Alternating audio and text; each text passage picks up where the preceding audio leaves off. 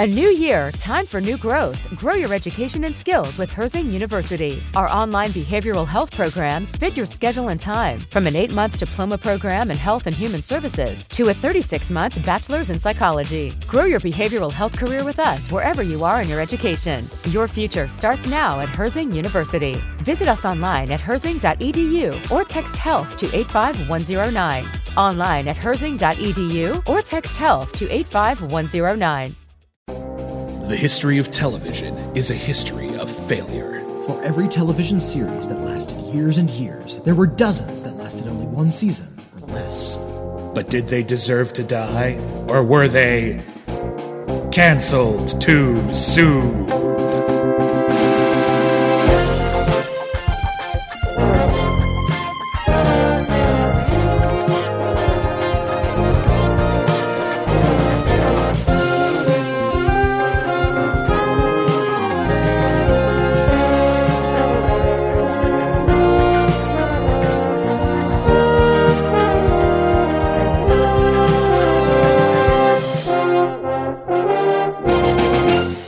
Everybody, and welcome back to Canceled Too Soon, the podcast where we review television series that lasted one season or less. My name is William Bibbiani. I'm a film critic for The Wrap and IGN, and everybody calls me Bibbs. My name is Whitney Seibold, and you can refer to me as everybody else refers to me, your royal sex machine. His royal sex machine, and your royal sex machine and I are here today with a sort of unexpected follow-up to our previous episode. On the previous episode of Canceled Too Soon, we reviewed Butch Cassidy and the Sundance Kids. And it was great. It was so good, you guys. we have representatives from Hanna-Barbera, with javelins pointed at our heads. It's great that you made that awful thing, Bart. Yeah, it sucked. But one of the things that was weirdest about it was that it was called Butch Cassidy and the Sundance Kids, and it had nothing to do with the hit Western, Butch Cassidy and the Sundance Kid, starring Paul Newman and Robert Redford. That movie was a huge smash when it came out in 1969. Do I have my information right on that? That's right. And yeah, there's no denying it. It's a great motion picture. I'm in love with it. Whitney, I think you're a little bit less of a fan. I don't like the film. You don't like Butch Cassidy and Sundance Kid? I mean, they're sort of... Some of their bungled bank robbery scenes are really amusing, where they're trying to speak Spanish and they can't. Yeah. Those scenes are really funny. Yeah. But their sort of camaraderie is cloying to me, and it has a Burt Bacharach song in which I hate. Okay, well then we're just two completely different people, because I love Burt Bacharach. The romance of these men kind of bravely giving their lives over to this lifestyle is... I don't know. I can't get behind the machismo. See, I honestly don't think Butch Cassidy and Sundance Kid is one of these exaltations of machismo. I think it is about taking the legend of these guys and saying, okay, they did a bunch of stuff that, from a cinematic perspective, you put it on camera, it's cool. But they were just guys. Yeah. And so they have silly bicycle adventures with their girlfriend, or they bicker like little kid brothers who are playing at cops and robbers. And I actually really, really like how many different tones and perspectives on the quote-unquote Wild West that, in particular, William Goldman's script brings to it. But I think also just think the cast is great, and I think George Roy Hill is a wonderful director. I think George Roy Hill is a wonderful director. I think he's done some really wonderful things. Not this one. This one's not one of them. There's something about Butch Cassidy and the Sundance Kid that just rubs me the wrong way, and I think there's a weird sort of smug overtone to the movie that just has me thinking less of the characters than I think the filmmakers want me to. It doesn't make me see them as sort of warm human characters. It makes me see them as kind of dicks. And these aren't characters I want to survive or want to follow. Well, then you must have been very thrilled with the movie's ending, in which they died. Sure, I guess. I mean, the movie. But it's we have to go out in a hail of bullets. Why? Just run away. Well, they can't. They're surrounded. Okay. They're screwed. So they decide, rather than just let them come in and shoot us, we'll go out swinging. What the hell? Maybe it'll work. Who knows? I think that moment where it's just maybe we will get out of this one is just sort of kind of pathetic and tragic. Okay. The movie ends, listen, Butch Cassidy and Sundance Kid, if you haven't seen it, it's set in the Old West. Those characters are dead now. And they're real people. They're real people. Yeah. They did die. Like, we're not ruining anything there. And it's got a very famous ending in which they go out in a blaze of glory, allegedly, and it ends in a freeze frame. Not unlike the 400 blows. They charge out of, they're surrounded by the posse, and they have like just a few bullets left, and they realize that there's no other way to go out. It's like, let's just keep going, Louise. And they look at each other. And they look at each other, and they just sort of charge out of the doorway, firing both of their guns simultaneously. And then it's a freeze frame. We don't see them actually die, but we do hear some audio. Yeah. Implying that they died. They died. The movie ends right there. They died. And that's, in real life, that's where they are known to have died. However, it's hard to make a television series out of two dead outlaws. Although they continued making like follow-ups. Oh yeah, there's a prequel. Yeah, Butch and Cassidy, the early days. Yeah. But in 1974, they were like, okay, let's do a television series. These characters aren't owned by any particular studio. Although I think it was Fox that actually did Butch Cassidy as well, so I think they were in the clear. Although that's how they were able, how Hanna-Barbera was able to get the name for Butch Cassidy and the Sundance Kids. Yeah. See, those are real people, so there's no... 20th Century Fox did put out the movie, and they put out the failed pilot that we're reviewing today, but there's a couple of ways they could have gone to do a Butch and Cassidy television series. Perhaps the most obvious choice is to set it before they died. They had a lot of adventures. You could just tell a bunch of them and make some stuff up. They do it all the time. Look at The Untouchables.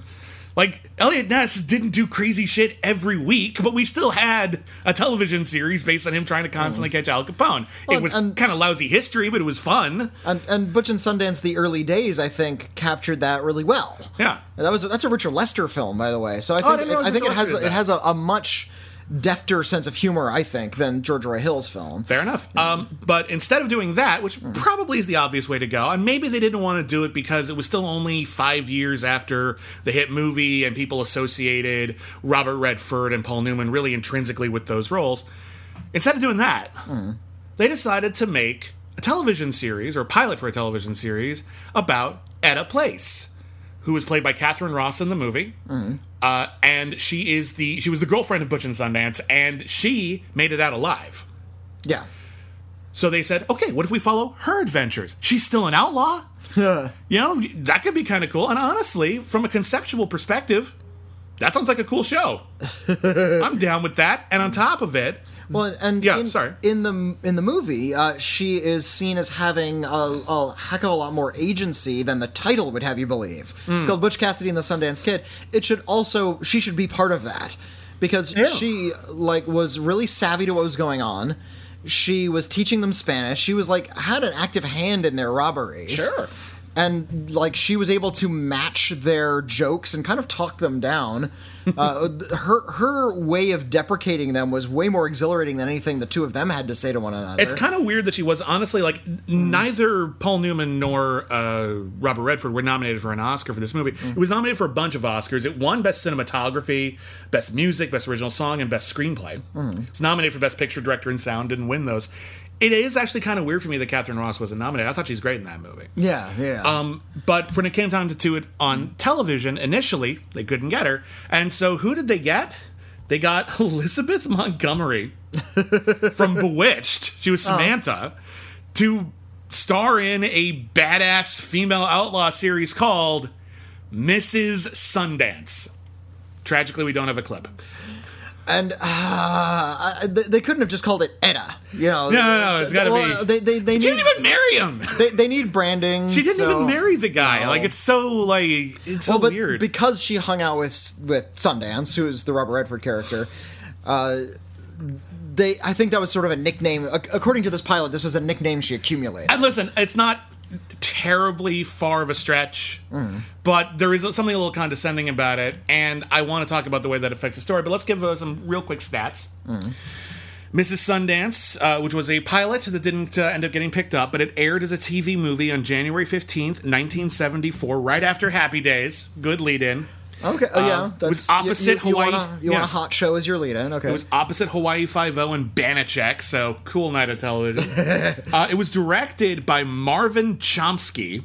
Marvin Chomsky directed a lot of TV. He directed the Star Trek episodes, All Our Yesterdays, and The Children Shall Lead. Are those good episodes, Whitney? They're okay. Okay. He also directed the George Hamilton movie version of Evel Knievel.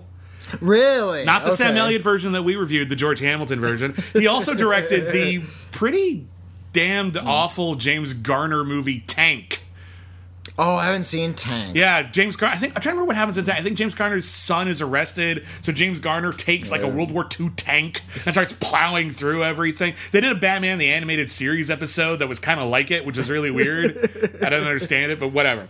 Elizabeth Montgomery plays Etta Place. You knew her from Bewitched, but most of her career was doing TV and TV movies. I think probably the best well-known TV movie was The Legend of Lizzie Borden. Where she played Lizzie. Yeah. Yeah. I vaguely remember, I think I remember seeing, like, it came out, like, it aired in the 70s, right? Lizzie Borden? I think so, late 70s, maybe early 80s. I think they reran it when I was a kid, because I remember seeing, like, bumpers for it. Oh, there you go. I don't know how, but yeah. It's mostly a two-hander. It's Etta Place, a sidekick, and a villain. The sidekick is Jack Maddox. He's played by Robert Foxworth, who plays Ratchet in the new Transformers movies. Really? Still working today. All right. Or recently, anyway. He was one of the stars of Falcon Crest, did like 150 episodes of Falcon Crest. He also was in Damien the Omen 2, and apparently, he and Elizabeth Montgomery hit it off. They, like, lived together for, like, 20 years. All right. And then, and then got married, I think. Like, they really worked out. When did Elizabeth Montgomery... I'm going to look I want to say she died in the 90s. She died way too young. In the 90s. Yeah, she was pretty young. And 95 she died. Such a shame. And finally, the last major role in the film is a character named Charles Siringo, played by the great L.Q. Jones.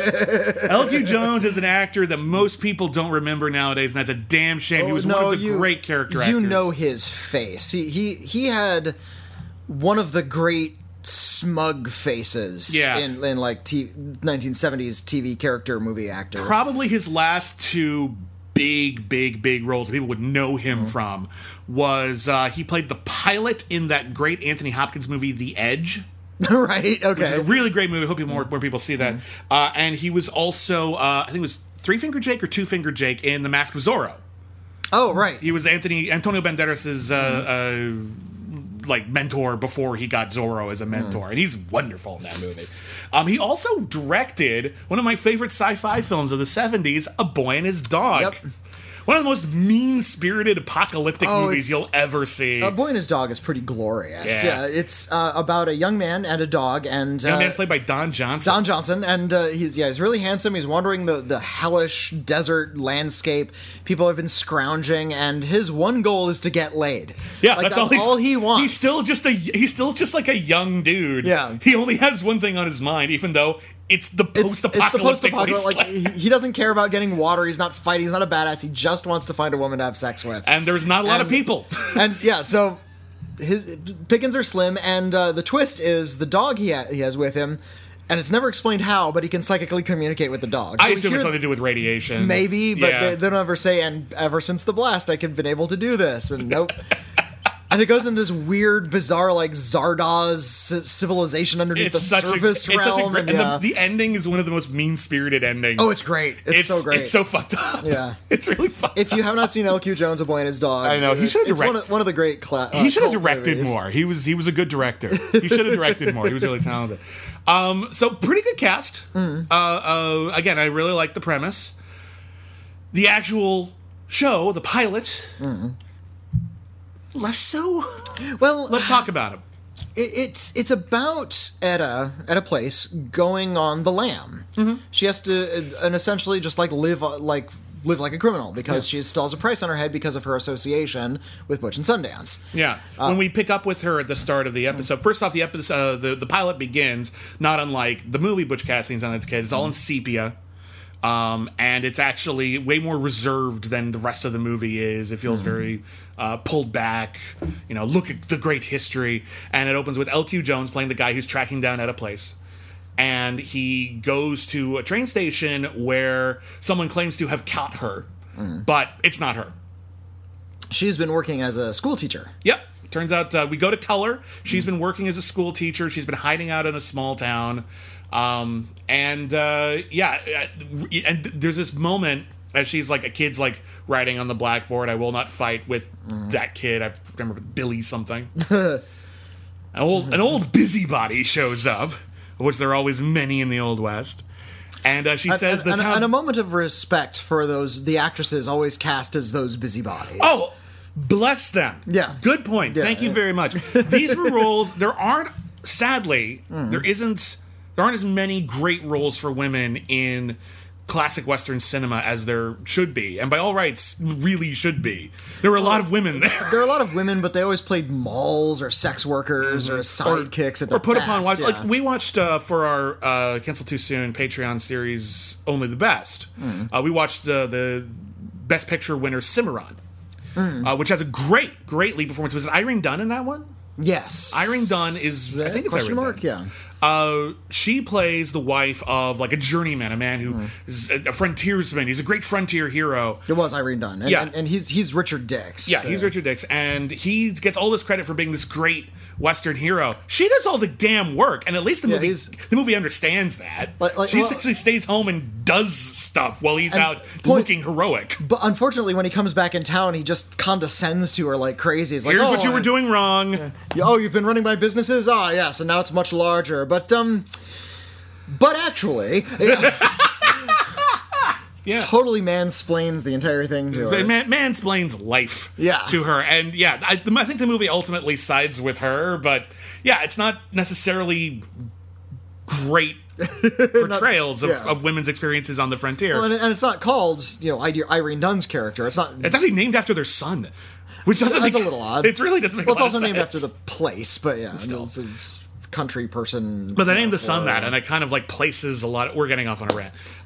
So the idea is this old busybody says, "Okay, the town council has liked your work. You've been with us for like a few months, and you seem to be doing well with the kids, so they'd like you to stay. I, on the other hand, have questions because you are, first off, you're Elizabeth Montgomery, like right after Bewitched. You are unspeakably gorgeous, and all you want to do is get your hair that way in the Old West. Yeah, where did you find makeup? Like, she's unspeakably. She points out you are unspeakably gorgeous, and yet you want to live in not even a good frontier town. We're a crappy frontier town. Like, there's nothing here. If I were you, I'd be anywhere but here.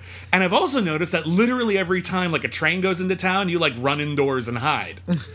So why are you here? And then Liz Montgomery changes the subject, and she realizes that her time here might be short, even though it looked like she might have a future. At this point, an Old West show, like a Wild West review stage performance. Bunch of traveling performers come to town, and they're reenacting the life of Butch Cassidy and the Sundance Kid. Yeah, which is a thing. They're local legends. That was the thing. Yeah. In fact, those kinds of plays and performances about legends of Americana were really, really common. If you've ever seen the assassination of Jesse James by the coward Robert Ford, which you should because it's great. Robert Ford, after he assassinated Jesse James, no spoilers, it's in the title. He actually would go put on shows reenacting how he did it. That was entertainment at the time. Nice. So, well, also, the list of cast credits on this TV movie are actually pretty slim. There's a lot of minor characters who don't get credited.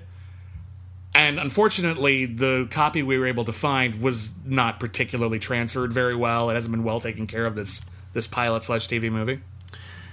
I'm about 90% sure that the guy who played, I think, Sundance, was a young Brian James. You think, was it? I think it was. It sounds like him. It so looks hard like to him. Tell, but he made his like cinematic debut in like 1973, 1974 with TV stuff. And it's a really minor role, and he just has to play a bad actor, so it's not like they would have gotten, like, someone amazing.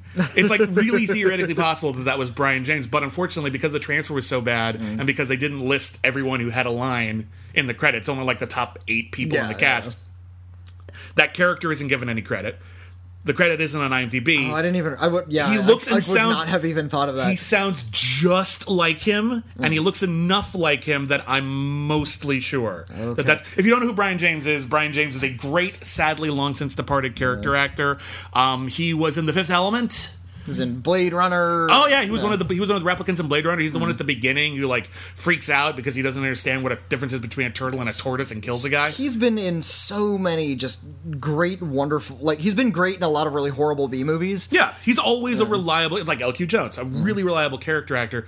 Again, I'm not 100% sure, but I would put money on it. I would put money on it. I don't know where I can find this out because it's just not listed anywhere, not even on the film, but I'm pretty sure. I'm scrolling through Brian James' filmography right now. Such a cool filmography. Brion too, Brian James. Yeah. Right, he was in Galactica 1980. Yeah. I'm scrolling through. It's like it took me 3 minutes just to get through 1994. He worked a lot. He was so prolific. Yeah. I was such a fan. According to he has no credit for this. Right, but also look, this is like right when he got started. Yeah. Like 1973, 1974. Okay. His 74, his first credit on the Internet Movie Database is Get Christy Love, an episode of Get Christy Love. Yeah, see, it's not exactly an auspicious debut. Then he was in The Waltons, an episode of Gunsmoke, because everyone was in Gunsmoke. So it really does fit like what he would have been doing at this time, and it's just a role that wasn't big enough to get credit. All right. This is my theory. If anyone can prove or disprove me, please. He was in an episode of Rockford playing a character named Clamshell. What a great life. Oh, man. What Brian a great James. career. I would kill to have Brian James's career. What a cool career he had. Oh, man. Anyway, we digress. So, Etta Place goes to this show, and she's being portrayed, by the way, as a really brash, guns a-blazing harlot of the West. Like, you know, just... Well, it's great. It's so funny. Everyone treats her that way. What she really just has is confidence. Yeah. She's just a confident person, and I think she's taking a lot of cues from the Catherine Ross performance. Well, the Catherine Ross performance of Etta Place actually wasn't super historically accurate, as is my understanding. Okay. As my understanding, Etta Place in real life was a sex worker. Okay. And that's how she got to know Butch and Sundance. However, William Goldman thought that she wouldn't read well, or maybe she was too attractive to be a sex worker at the time because it was a rough life. So he decided to focus on the idea that she's a school teacher. Mrs. Sundance kind of plays it both ways. Her reputation is as a sex worker, but all we ever see her actually do is try to be a school teacher. Okay. While she is watching this show, she sees LQ Jones like scouring the audience. Turns out this was all a plot. He's been putting on Butch Cassidy and the Sundance Kid shows all over the West, trying to lure her out of hiding because how could she resist, like in Hamlet or something? Which is honestly a really crappy plan. Like, that plan makes no sense. Like, that plan's really elaborate and weird. But it worked. So she freaks out. She puts on her best, like, Newsies costume, where she just, like, puts on, like, a really great Newsies cap and a bunch of denim, and it looks like she's...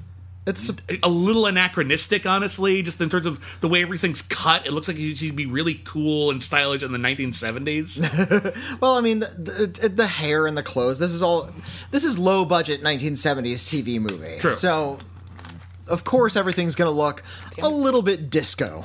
You know, the men are going to have the feathered hair, the women are going to also have the feathered hair. There's no, like, denim jeans, luckily. Women aren't walking around in, like, tight denim jeans. But it's close. Like Cat Ballou or something. She looks like she's wearing jeans, though. Like, they're cut like that. It's my point, you know? Like, it's a thing.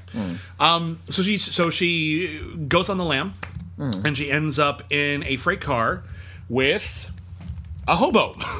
And it's my understanding that if you're actually on freight cars, hobo is the correct term. Am I right? Yes. Okay, thank you. I've used it incorrectly before, and I apologize. And it's not a pejorative. It's just descriptive. Okay.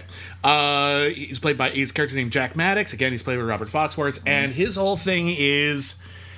He's a blowhard, and he starts bragging about how he used to hang out with Butch and Sundance. And Elizabeth Montgomery's like, And there's that moment where, because she's dressed in boy clothes, where he doesn't know that she's a boy... Or not a boy. Or doesn't know that she's not a boy. And then, like, you see, honestly, way more cleavage than you would normally see in a TV movie. Like, way more. Like, pretty scandalous, actually. Remember that scene in The Aviator where they were, like, measuring cleavage to prove that it was okay to put that in a movie? This isn't technically obscene. It's fine. Like, it doesn't make any sense. Here's one that you did put in the movie. Here's ours, and it's the same amount of cleavage. Yeah, that kind of thing. So then he's like, oh, you're a lady, and you look like Samantha from Bewitched. Perhaps we could fornicate tonight. And she's just like, no, I have this gun. And he's just like, oh no. Well, have some cheese then. I have cheese. And at this point, the movie starts to really lose its way for me because I'm with you in principle, but she stops having dialogue. Well, here's the idea. She goes on the lam, right? And you think it's going to be this kind of desperate adventure. She has to go from town to town, that now she has a goal. Yeah. She has to build a posse, or she has to make it to a certain location, or she has to... And eventually she does get a clearer goal, but at first, initially she's just on the lam. Well, not even just initially. I feel like the bulk of the movie is her just drifting. Like, I understand she's on the run, she's trying to get away from that guy, but she doesn't have, like, a series of connections across the landscape, or...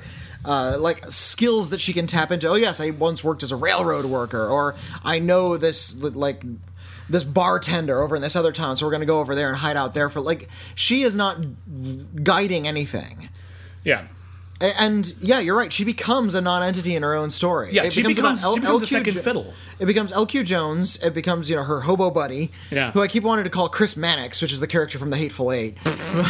Name is John Maddox. Because you've seen that movie literally 200 times. I saw it like less than 8 hours ago. It's like I projected it again. It's like, yes, I've seen The Hateful Eight way more than I want to. It's part of my job. I have to project it. It's literally his job. Yeah. Not even just being a film critic. Like, he's a projectionist. Is that you, Chris Mannix? No, it's not Chris Mannix. It's John Maddox. And John Maddox and Etta should have they should have a good relationship, and they did in real life. Yeah, it's weird that we don't see more chemistry on screen because they don't give her anything to do. Like, the idea is she should be the one taking him by the hand and showing he's our access into her world. The setup is actually pretty clever, where he starts thinking, okay, well, here's this young lady. She's very attractive. Clearly, she's not very good at this, being on the lamb thing. Yeah. I'm going to show her the ropes, and I'm going to play myself up a little bit. I'm going to tell her no Butch and Sundance. Ha! Good luck proving me wrong. And then, of course... Really, how often did you sleep with them? And then she would prove him wrong at every point. That's a good setup for a movie. I can see that. That's got a little subversive, kind of fun, and maybe they could develop some sexual thing. Be like, that might actually work. Clearly it worked in real life. However, he just won't shut up, and then she doesn't... I swear to God, from the scene where she teaches a little bit and then talks to the old lady until the end of the movie, like after that scene of dialogue at the beginning, I'd be surprised if she has more than 20 lines of dialogue.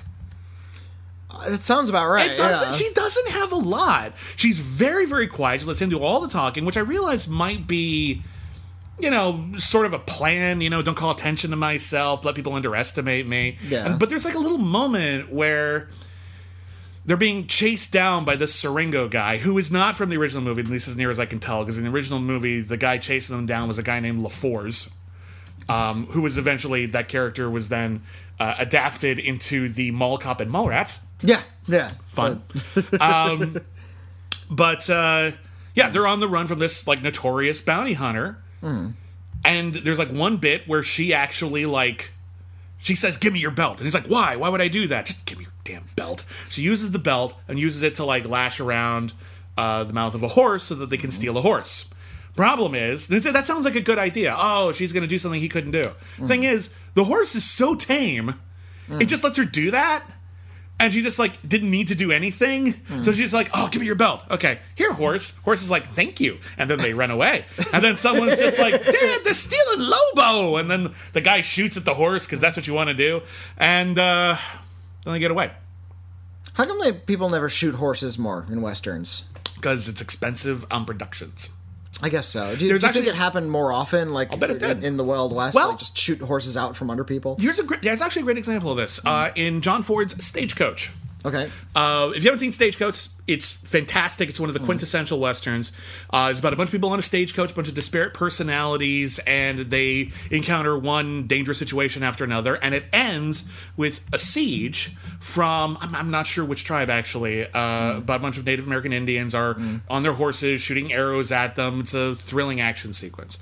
And one of the questions that someone allegedly asked John Ford was, if they wanted to stop the stagecoach, why didn't they shoot the horses? To which John Ford allegedly replied, because then the movie would be over. But actually, some people have come back from that saying there was actually a really good reason for that. The horses would be very valuable. Horses would almost be invaluable in this thing. So there actually would be a reason not to do that. However, I have also more recently seen Westerns where people do shoot the horses. Okay. I've also seen, I think it was an episode of Firefly. Special effects let you do that a little bit without actually harming a horse now. So, I've also seen, I think it was an episode of Firefly where they talked about this. There was like a siege and a bunch of people had horses and they were coming to attack them. And they said a dead horse provides cover. Like they can like get behind the horse, and like hide, crouch behind a fallen horse. Yeah. Whereas a horse without a rider scatters and creates chaos, and that could actually throw your opponent off. Okay. Their thought. Right. People have put thought into this. Okay. Whether or not it's necessarily the best rationale, fine. However, that guy is mad that they're stealing his horse. Maybe he should not shoot in that direction. Maybe that's not the. I think he had another horse. Just grab another horse, chase after him, do what you gotta do. They have a couple of campfire thoughts, and then at some point... But they're not deep or revelatory. Like, she doesn't give the sort of moment where she gets to sort of expose her soul. And this is the pilot. You think you want something to really give you a bedrock establishing notion behind her character. And... unfortunately, like, she starts being kind of, like, brash and lippy. And yeah, by now she's just a non-entity. She has, like, they took all of her character away. Yeah. And I understand she's afraid, and her, she wouldn't be at her most confident necessarily if she's on the run. And in some respects, that doesn't read. In some respects, this is a story about someone who is trying to hide out. Yeah. Deciding to live a more adventurous life now on her own without Butch and Sundance. However, it doesn't really read like that. At some point, she falls asleep, and then Maddox absconds. And he ends up with Siringo. And it turns out this is all an elaborate con job, like the worst David Mamet movie ever. And it doesn't make any sense. Well, here's what's going on here. Butch and Cassidy were part of the Hole in the Wall gang. The idea is somewhere the hole in the wall in question is where they kept most of their loot, and no one ever found it. And so Siringo thinks there's only one person left alive who might know where that is, and it's at a place. So if we trick her into thinking, as indeed they do, that Sundance is still alive, like maybe, because she wasn't there for that, maybe someone else died in his place, and people just think he died. And this is actually something that's been played with in other films. Like there's a movie called Blackthorn with Sam Shepard, where he plays... I think it's Sundance if he had lived. Okay. It's an okay movie. It's not amazing, but it's good. So that's the idea. If we trick her into thinking that Sundance is still alive, he's not. If we trick her into thinking he's alive, she'll head over to the hole in the wall, and she'll lead us directly to it. Okay, it's really elaborate. So let's track your plan real fast. Okay, first thing we're gonna do: start a Wild West show. We're gonna hire actors. We're gonna get daredevils. We're gonna get all this stuff together. Now we're going to schedule, and we're gonna start going from town to town. Really, just soup it up. We're gonna need a big sign on this train, and and then eventually she'll get bored and go, and then. In this huge crowd of people we've amassed, the 3 people we have in on the scheme will see her, and then we won't do anything, and we'll trust that she'll stow away in one of the train cars, because she probably will. Then we'll stow away some other guy who's actually not with us on this and really has every reason in the world to betray us the first chance he gets, but we'll get him to do it.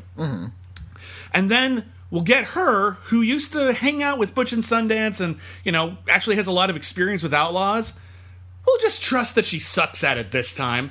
And then we'll convince her that Sundance is alive, and then she'll go to where he might be. That's a shitty plan. Yeah. That plan does not work. Is it just me? It's one of those. It's one of those frustratingly plotted pilots, and I've seen this in movies all the time, where they have ideas for a few fun moments, and they try to connect them after the fact. So it's like, we're going to put on a show. Well, how can we work that into a plot? I don't know. But we'll kind of stretch something this way and that. And yeah, it's like stretching a rubber band across like just this weird system of pulleys. Yeah, you can get pretty far with it, but eventually it will snap. It'll, and in this case, like it's like they didn't even get it around every cog. Like they weren't able to connect anything. So I actually had to like go back and watch the second half of this a second time just to follow what was going on, and I still was a little unclear as to what their plan was. Which is really weird because like that would be hard to follow because really that plot. It's only like 2 scenes where they talk about it. Everything else is just her and this Maddox guy wandering the West. At some point they run into someone she knew, and then they have to run away again. And if they had like interesting dialogue, or they were talking about themselves, or even Butch and Sundance, that would have been fine. Imagine if it was just him, like the entire time, bragging about all these adventures he had with Butch and Sundance, and she just lets it slide, kind of giving him a knowing wink from time to time. Yeah. And then at the end of the episode, oh, by the way, I knew them better than you. I know you're a liar. Yeah. But I'm going to let it continue because their legend is bigger than they are almost immediately. There's no moment, really, where he just realizes what a fool... I mean, I realize it might be part of the scheme to get her to underestimate him. It's kind of elaborate. I don't really buy it. It's a weird bit of writing. Well, and I think what they wanted was to give them sort of a romance. They start to fall in love, and they at least develop a sort of like partnerly regard for one another. I think what they're definitely doing is trying to turn him into from an ignoble outlaw to a noble outlaw, so an outlaw with principles. There you go. By the end of the film, and they do. And by the end, they're going to have this premise where it's now Mrs. Sundance and Robert Foxworth. It's a two-hander. It's going to be those two characters going on adventures together. I'm fine with that. Just make him her sidekick, and it's fun. Problem is, she never really takes charge after like that one bit with the horse, and the rest of it is just him leading her around. And then at one point, they get to the hole in the wall, or she actually doesn't know exactly where the hole in the wall is, but she knows basically where they used to hang out. And she gets there, and she sees that the person that they claimed died in Sundance's stead is buried there. And of course she puts it all together. It's like, you're an asshole. And then what happens is they know that LQ Jones is like 30 minutes away. And they start talking about unrelated stuff. And I think the idea is supposed to be the inevitable is coming. We're screwed. Let's make the most of the time we have. It doesn't play that way, though. It plays like they're just oblivious to the drama. Like, it's kind of really awkwardly handled. But at some point, LQ Jones does show up, and they decide to put off one last stand, and Maddox sees the light and decides that she's worth protecting rather than turning her in. He does pretty good. Kills a bunch of people. She ends up hiding in it. She ends up hiding in a cabin the whole time. It's not very thrilling. Like it's not really dynamically shot. It's like the odds are against them. This should be suspenseful, and it kind of is for a bit. But the weird thing is, he shoves her in a cabin, and I'm like, she rode with Butch and Sundance. I'm sure she can handle a gun, and indeed she can. I don't know if this is all her plan. Like, listen, I'm going to convince him that I need all the help. He'll take out a few of them. I don't have to do jack shit. Maybe he'll take out all of them. I don't have to worry about anything. But and then he'll get killed, and I'm free of him. So yeah, maybe. But they never clarify that she's that clever. And eventually, he dies.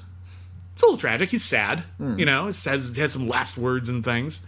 And LQ Jones... Does LQ Jones die? I'm trying to remember. I just watched it last night, and it's a little... Did he die, or did he just get left behind? He just got left behind. Yeah, and then she... Pretty sure he just got left behind. And then she runs off. And I think the implication is that now that she's put Butch and Sundance behind her, she has found her own agency, and then maybe she will become a great outlaw. But we didn't get there. Well, there's a few scenes where she... Like when she first hears, oh no, Sundance might still be alive, and she has a bit of an existential crisis, and then finds that you've been lying to me. It turns out Bush was really dead this whole time. Yeah, like those are like the only kind of moments of catharsis we have with her character. It's like when she realizes that she's still living in these people's shadow, and kind of how shaken she was when she realized she was still living in these people's shadow. Right. And you would think that would lead to, again, you'd think that would lead to a moment where she'd reveal something about herself. Something! And we can only kind of glean from those moments what's happening with Edda, but we can't, she doesn't actually give it to us. It's not actually in the movie. It stinks. So I can only interpret that this is a story about how she's finally like, she goes in at the beginning of the TV movie and sees this legendary stage performance.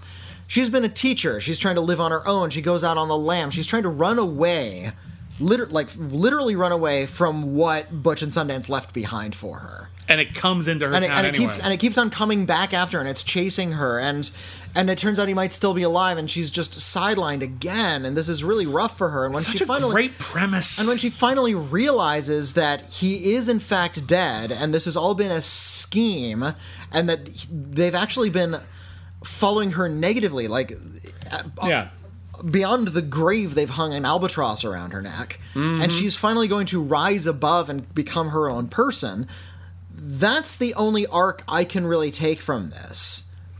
And that's a good arc if they had written it that way, which they didn't really. They just sort of let her meander. And you would think that in the 1970s, with such an interesting character and such a good, strong actress with a lot of presence, that they'd actually bother to explore some sort of feminist angle like that they're trying to outlive the legend of the great men who are now dead and are actually harming her in retrospect. Yeah. It's such a great premise. It's a good premise. This is inherently dramatic. They set it all up, and then they just... I don't know. They just sort of sleptwalked through it, and it's hard to say because you want to give a lot of credit to the writers for working with that premise, but they don't put enough juice into this. There's nothing of substance to latch onto other than the idea of what it could be, and it's a shame because I think was it Fox? I keep fucking up his name. Robert Foxworth. He's a decent actor. Never blows me away, but he's fine.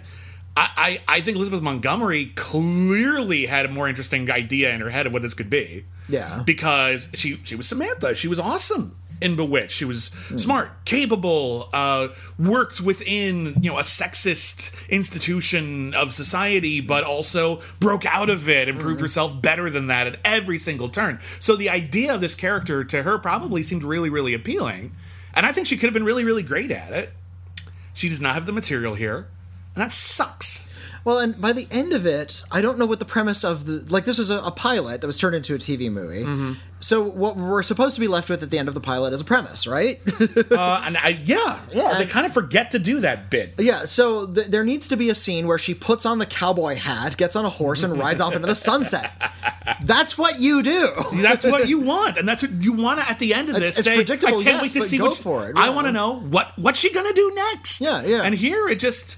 it's a little cathartic. I can see the sort of elegiac idea of this movie, but they don't really go there. I think that's something that kind of is one of the things that rubs me the wrong way about Butch and Sundance, is how elegiac it feels all throughout. It's like this constant farewell. There's something extra romantic about what they're doing when I don't see anything too I think it's really kind of quaint what they're doing. Right. And unfortunately, that has now leaked into this TV movie. We have to spend this entire TV movie continuing to let Butch and Sundance go. It's about their tragic death. That's what the movie's known for now, is their tragic death and how much they sacrifice to get there. And it's so tiresome. And we go on, they're already dead and we're still saying farewell. What are we going to do in the next... But she, on the other hand, actually has a reason for that. Well, she has a reason. From her character perspective, this actually makes sense. But that's the sort of farewell you want to put at the end of the first season. It's like, we're finally going to... she has her adventures, but it's still sort of hanging over her. She's been developing herself. By the end of the first season, that's the finale.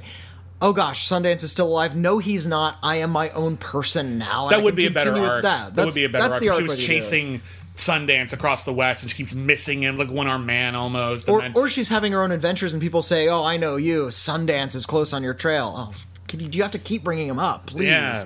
Yes, but you're Mrs. Sundance. F you, I'm Etta James. Not Etta James.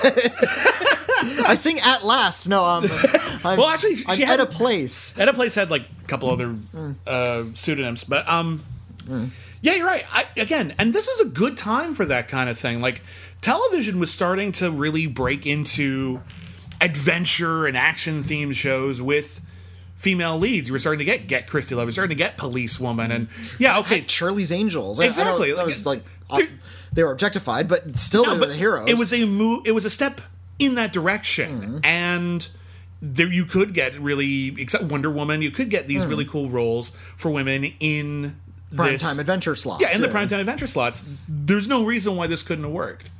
Except if you make it bad, and they did.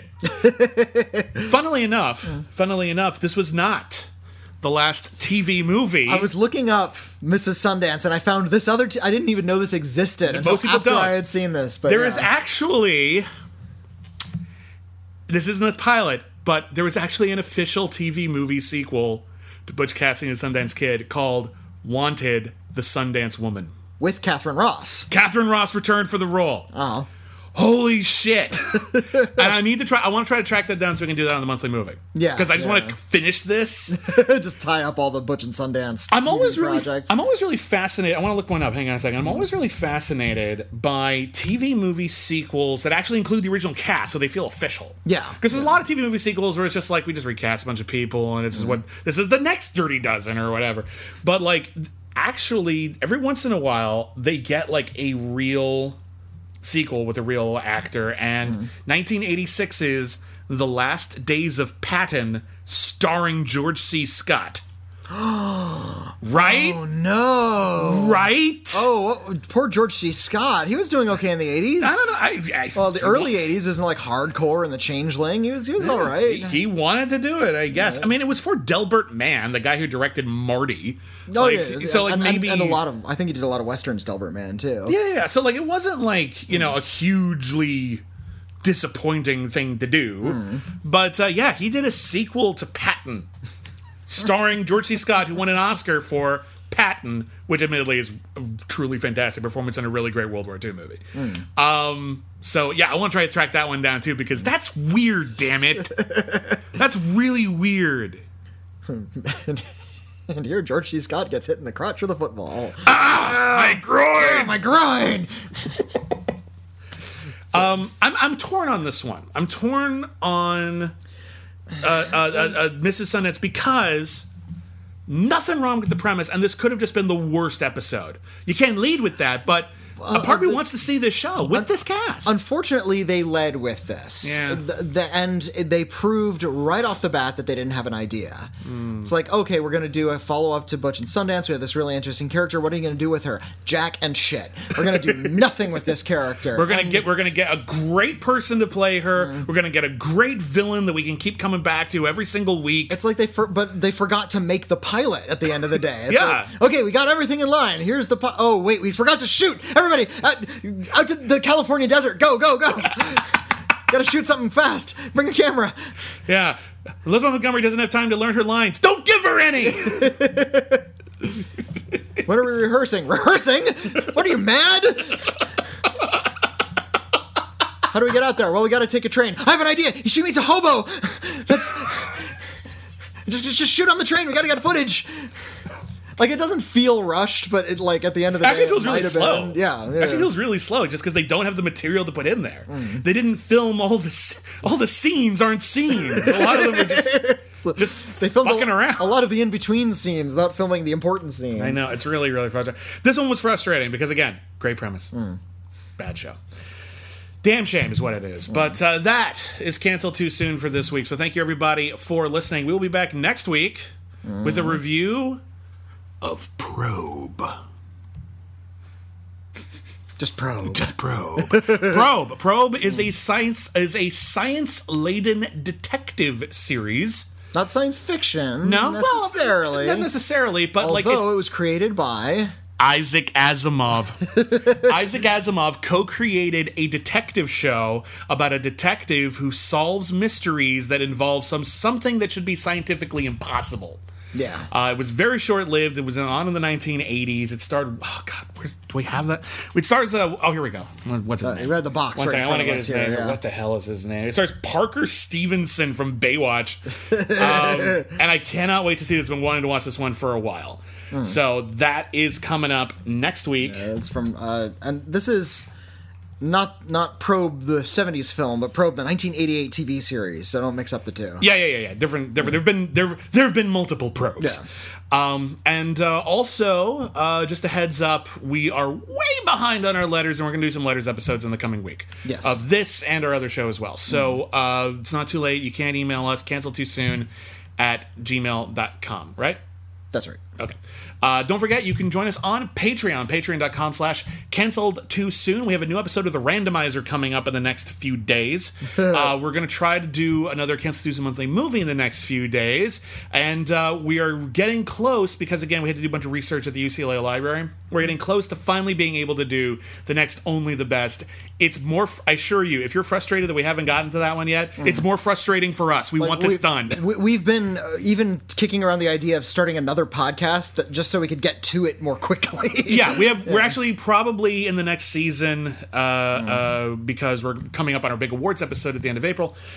We are probably going to do another bonus show that is something that is less labor intensive, and we can crank it out way quicker and way more easily. We want to be, and you don't need to know how easily we get to these things, but if we can do it quickly, that means you get more content from us, and that's what we want to provide for you. We want to provide as much content as we possibly can, because you guys support our content, and we love you for it. So if you're a Patreon subscriber, we especially thank you. But thank you every single person who's listening. If you can't afford to help us out on Patreon, tell a friend. Follow us on Twitter at CanceledCast. There are other ways to support the show. Leave us a review on iTunes, Stitcher, wherever you find the program. Thank you again. Thank you, everybody, for being totally, totally awesome and following us on this weird journey. My name is William Bibbiani. You can follow me on Twitter at William Bibbiani. I'm at Whitney Seibold, the one with the weirdest spelling. And that's a wrap, folks. We'll see you next season.